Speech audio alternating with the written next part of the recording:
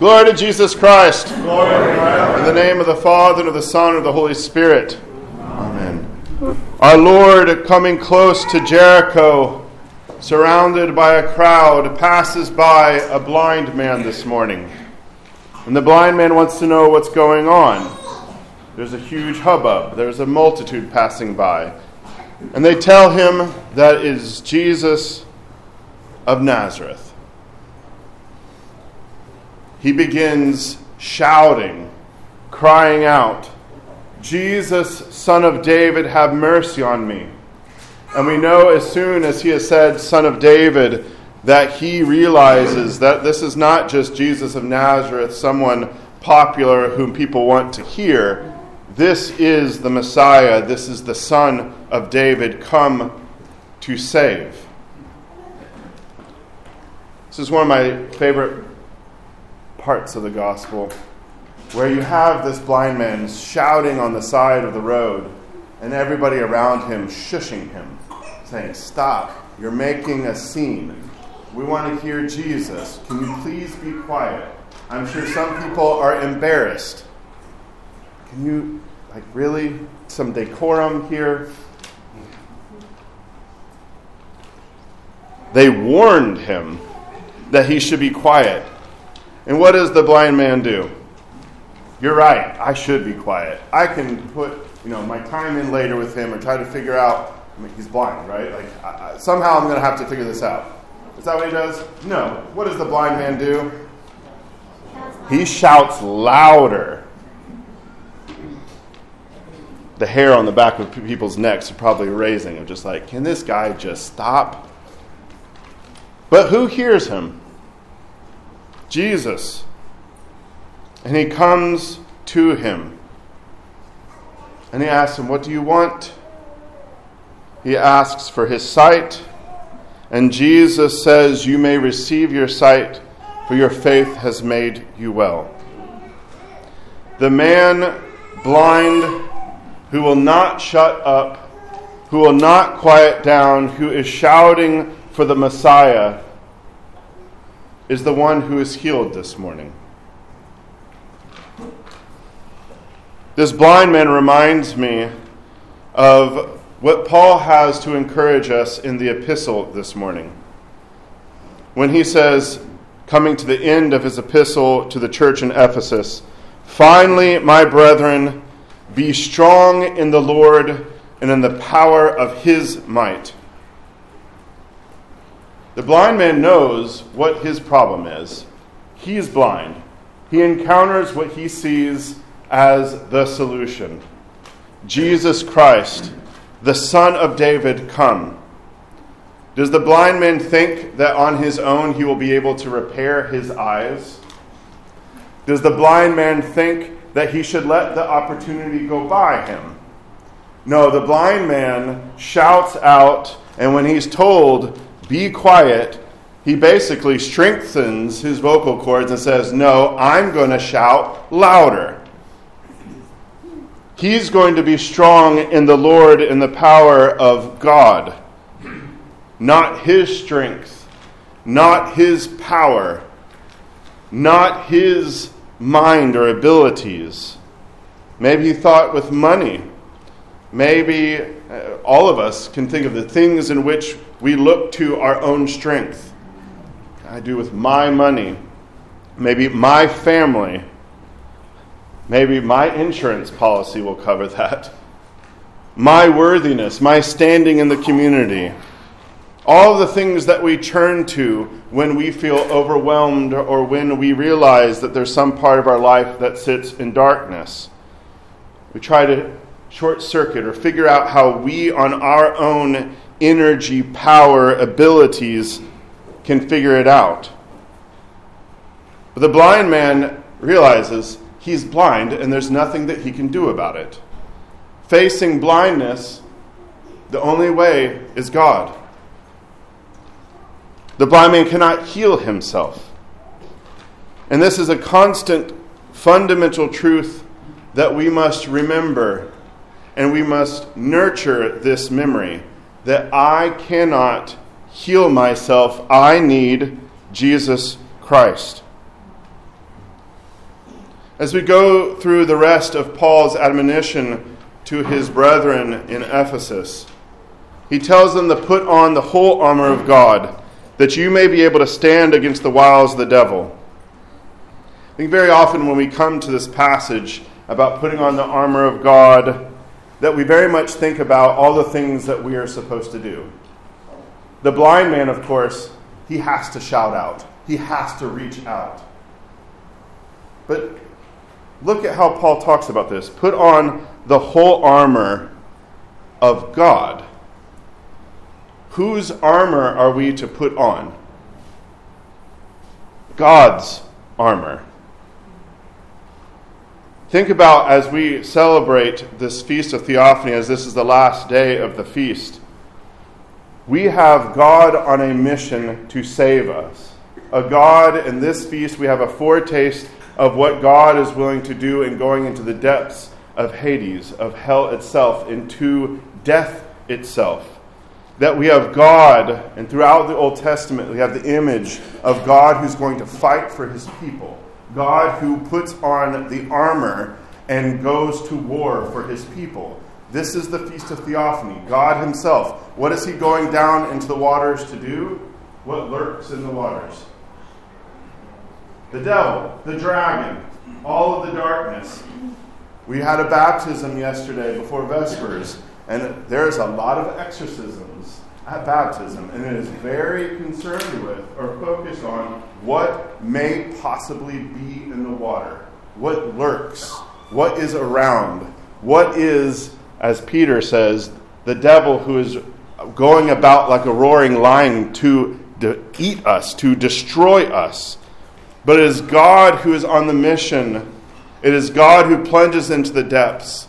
That is the armor that we're putting on. It's not our armor. Like this would be like cardboard armor if we're putting our armor on, right? We're going into battle and we look like we're going into Halloween or something, right? We're putting on God's armor, what God himself has given to us. Why do we need God's armor? Paul tells us, because we do not wrestle against flesh and blood, but against principalities, against powers, against the rulers of the darkness of this age, against spiritual hosts of wickedness in the heavenly places. Remember who your enemy is. Remember who our enemies are. It's not each other. And it's not the others. Whether those who we disagree with politics about, those of other races, other nations, Yankee fans, or Alabama fans, right? These are not our enemies. Sorry, Ben.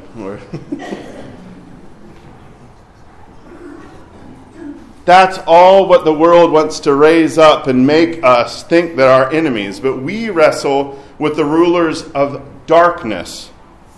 Think of that. The rulers of the darkness. The spiritual host of wickedness. We are very used to thinking about and contemplating the angels and the host of angels. It's all through our hymnody. Paul's talking about the spiritual host of wickedness that stand envious of you and who you are as God's creation, and they seek nothing else but to destroy you and bring you down into their depth, to their darkness.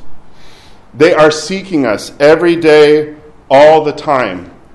When temptation comes, when doubt comes, when despair comes, when it seems like the void is opening up before us, we all can relate to these assailing thoughts, and we have particular ones they know to throw at us. This is who we're wrestling with. This is why we do not need our cardboard armor. We need God's armor. Paul tells us, take up the whole armor of God, that you may be able to withstand in the evil day, and having done all, to stand. I find this very fascinating when we think about putting on the whole armor of God. That makes us think that now, because there's a shield and the sword that's described here, that we're getting ready to go out and conquer, right? What does Paul, does he say go forth and strike? What does he tell us to do? Put on the armor and do what? Loudest. Stand, right? That's a very different way of thinking about putting on armor and then we're just going to stand. And that all he tells us to do, having done all, we are to stand, to keep our ground, to not let the devil have an inch. We're not told to charge. We're not told to exert ourselves. We're not told to run ahead. We're not told to fight on our own. We are told to put on armor and stand firm. The image that comes to me when I think about this, and I am not a great Tolkien nerd, so forgive my mispronunciations here, and I'm going to reference the movie, so again, mea culpa, okay? There's a great scene where the orcs are coming. Let me look at it again. Minas Tirith. You know, when you're watching the screen, you're like, orcs and, okay, fighting. It's the very last movie. And you have Lord Denethor, the tomato guy? You know who I'm talking about? He's in utter despair. He believes his son is dead. The orcs are starting their assault. And what does he scream out and tell everybody? Retreat. Run away. All is lost. What does Gandalf do? Stand. He bonks him on the head. You are correct.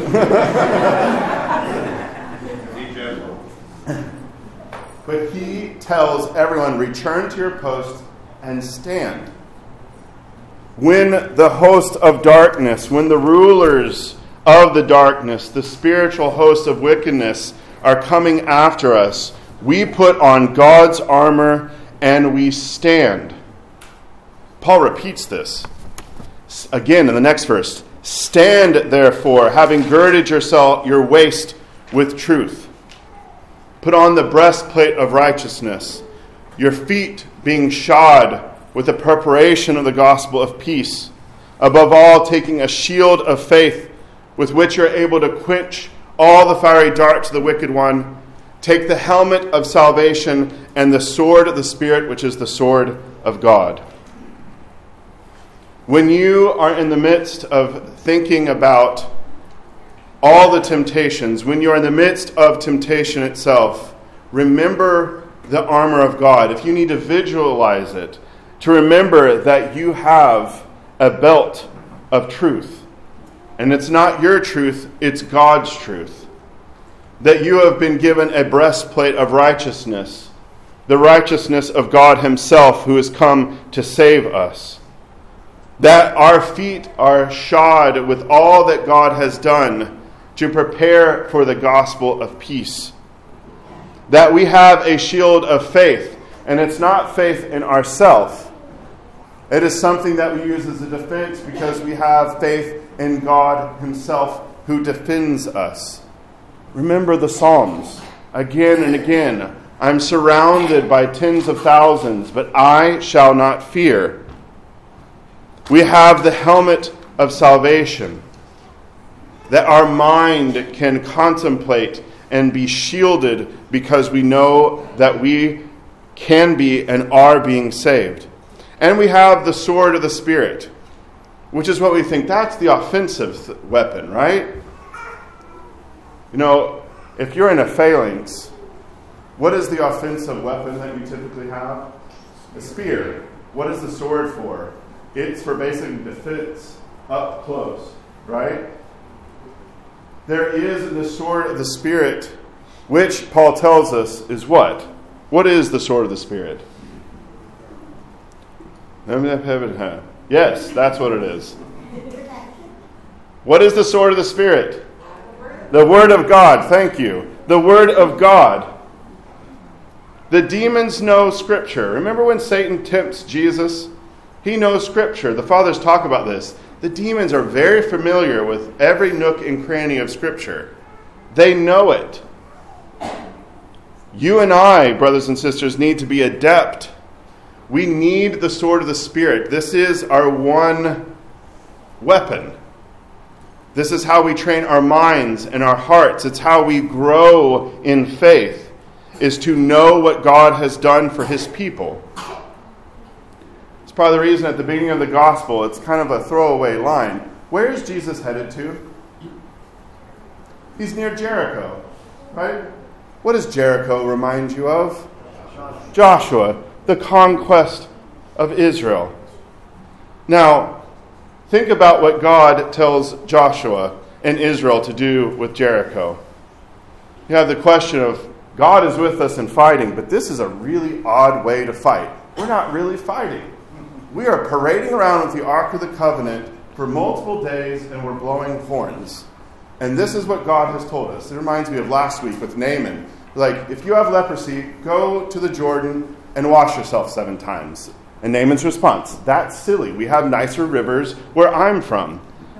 But think about when we're in the middle of the fight, when we are wondering, where is God in the midst of the fight? To remember Jericho, that it was on God's time and in God's way that he waged war to take down Jericho. That God is fighting for us and is with us, even at times that we don't understand. But we need to be like the blind man, who as soon as the crowd comes around, the assailing thoughts, when Jesus comes near, our conscience reminds us that we shout out to him, and when the thoughts tell us, you're not worthy, stop. You don't need, you can wait a week. You don't need to go to confession. It can be 6, 8 months. No. You need to shout out louder at that time. That is the time. That is when God is drawing near to you and he's just saying, just say yes. Just reach out. Cry out to me. It is God who has won the war. Everything else, these are just skirmishes. The hosts of the spiritual wickedness, the powers of darkness, it's done. They just want to destroy us. It is God who defends us. It is God's armor that he has given to us. Do not fear. Cry out to the Lord and stand firm. In the name of the Father, and of the Son, and of the Holy Spirit. Amen.